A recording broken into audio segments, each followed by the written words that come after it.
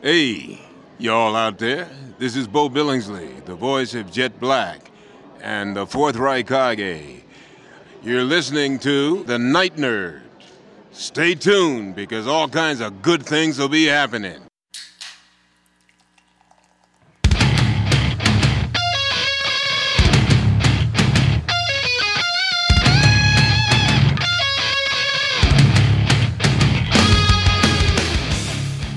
Welcome to the Night Nerd Podcast. I'm Rose Lance. It's Thursday, so we're going to talk some history. All week we've been talking and celebrating on the origin of species. Charles Darwin's 1859 masterpiece. I mean, that's really all there is to say. One of the most influential works in history. And brought about ideas of evolution and things like that. And we were going to talk more about it today, but I realized we need to learn about the man behind the book, the man behind the theories.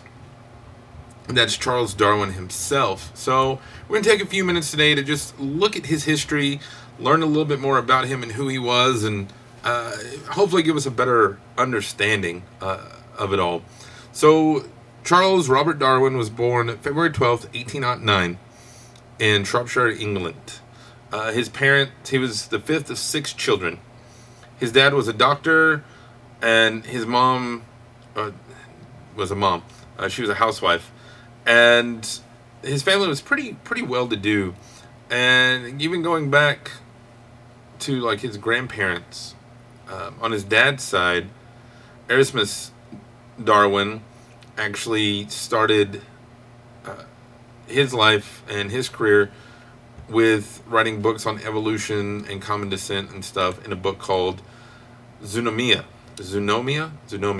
I'm afraid I'm going to say Zootopia, but that's not it. And it talks about a bunch of different things. And Charles Darwin claims that he didn't use any of his grandfather's ideas, but his grandfather's like, hey, these are great ideas you're onto, kid. So who knows? We'll see. There was a interesting divide in his family because, like, one side, like his mom's side, was evangelical Christians, and his dad's side was more of a free thinker. So, like, the kids went to church with mom on Sundays and stuff. But it's something that he would echo later on in his life when he got married. We'll get to that in a little bit. So he went to school at St. Chad's. That's where he got baptized. He started going to school that was at the church, and he started in 1817. Well, after that, the next July, his mother passed away. So that September, he went with his brother, who was named after their grandfather, Erasmus, but everybody called him Ross, which I think is called like R-A-S, Ross. I think that's cool. And they went to the Shrewsbury School and stuff, and that's where they went. When he got older, he would train to be a doctor. He would help his father going around, helping out the people who couldn't afford medical care and stuff, and then he would actually go to the Edinburgh Medical School, which was like the best there was, because his dad wanted him to be either a doctor or a priest, because back then, for most people, those were the distinguished and honored professions, and so you wanted your kid to be one of those. And if you had a daughter, you wanted her to marry like a doctor or something. So things hadn't changed a whole lot. He would go into medical school and stuff, and his brother was there too.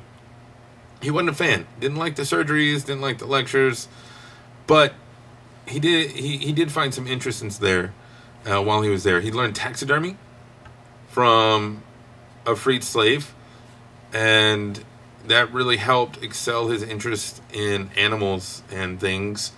Then his second year, he got more into like natural history and stuff, and he joined a couple of different organizations and clubs, and he helped study the life cycle of marine invertebrates in this thing called the Firth of Forth. Yeah, those of us here in the States, we're always amazed by the names of stuff over in the UK, England, Scotland, Ireland, because stuff that we call like a river, it's like, oh no, that's the Firth of Forth. That's where these rivers come together, and blah blah blah. And we're just like, yeah, it's a river. We're not as poetic, I guess, as they are over there. But anyway, they go and he finds these oysters, and inside the oysters, there's all these weird black spores, and he, using science and research, figures out that they were eggs from a leech. So that's kind of cool.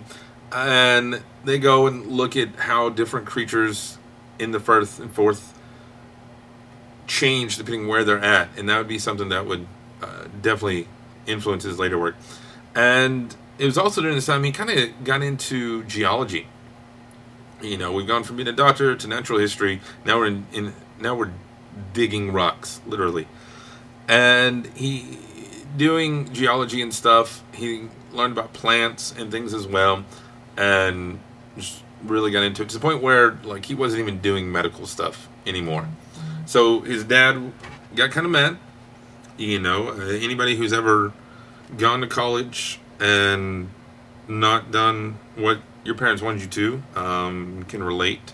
So his dad pulled him out and sent him to Christ College to be a parson, a preacher, pastor, whatever you want to call it. Well, about the same thing happened. He wasn't really interested, and he did okay. You know, he was like, okay, I'll get my stuff together. But even while he was there, he was all about nature and stuff. He started a butterfly collection. Or, sorry, his cousin had a butterfly collection. He started a beetle collection. And he did so with such a passion. Like, he had this huge beetle collection. It was kind of cool. Also, while he was there, you know, he would get more and more into stuff. And he would look at religion and science and, like, where they overlapped and where they fought each other. And, you know, is God, like, the grand designer? And so it's a lot of really fascinating stuff. And the stuff he studied there is really cool, like natural theology or evidence of the existence and attributes of the deity. That's where, like, divine design comes in and stuff. But he graduated with his degree there, and he did all right. He got 10th out of 178. But he went back and was staying at Cambridge and kept studying all this stuff. And while he was there, one of his friends, a former professor, was like, hey man, you would be great to go on this HMS Beagle. They're going around the world and sciencing everywhere. That's not exactly how the letter went down, but, you know, we'll modernize it a little bit. He was like, you know, you're a gentleman scientist. You may not be, you know, the graduate and everything, but you know what you're doing. So he goes, he convinces his dad it's a good idea. His dad pays for it. And the HMS Beagle goes on a 5-year tour, like I said, all over the world. It goes down all around South America, the Galapagos Islands, and this is where he finds fossils and different types of mockingbirds that all kind of look the same, but all kind of look different. The turtles. He makes so many wonderful discoveries, and they go over to Australia, around the Cape of Africa, and finally back up. And he amasses this huge collection, rivals, like, way bigger than his beetle collection. But he doesn't know all this stuff, you know. Yeah, he knows about rocks, and he knows about marine life, but this other stuff he's not too sure. So he gets live samples, dead samples, everything, and takes it back. And when he gets back to England, he finds people who are experts. He's like, hey, what are all these things? And furiously has been taking notes this whole time, like daily journal. He actually had an A journal and a B journal, which is kind of interesting. But he learns about all this stuff and what they mean. And that all leads to On the Origin of Species, which we'll talk about tomorrow. Also, during this time, he got kind of sick, and so he had to always take all these rests and breaks and stuff. He went to his family's country home for a while, and that's where he met, or didn't meet, but hung out with his cousin Emma. And she was caring for her mom, his aunt. And then, you know, he kind of got to feeling better, so he went back to doing all of his sciencey stuff.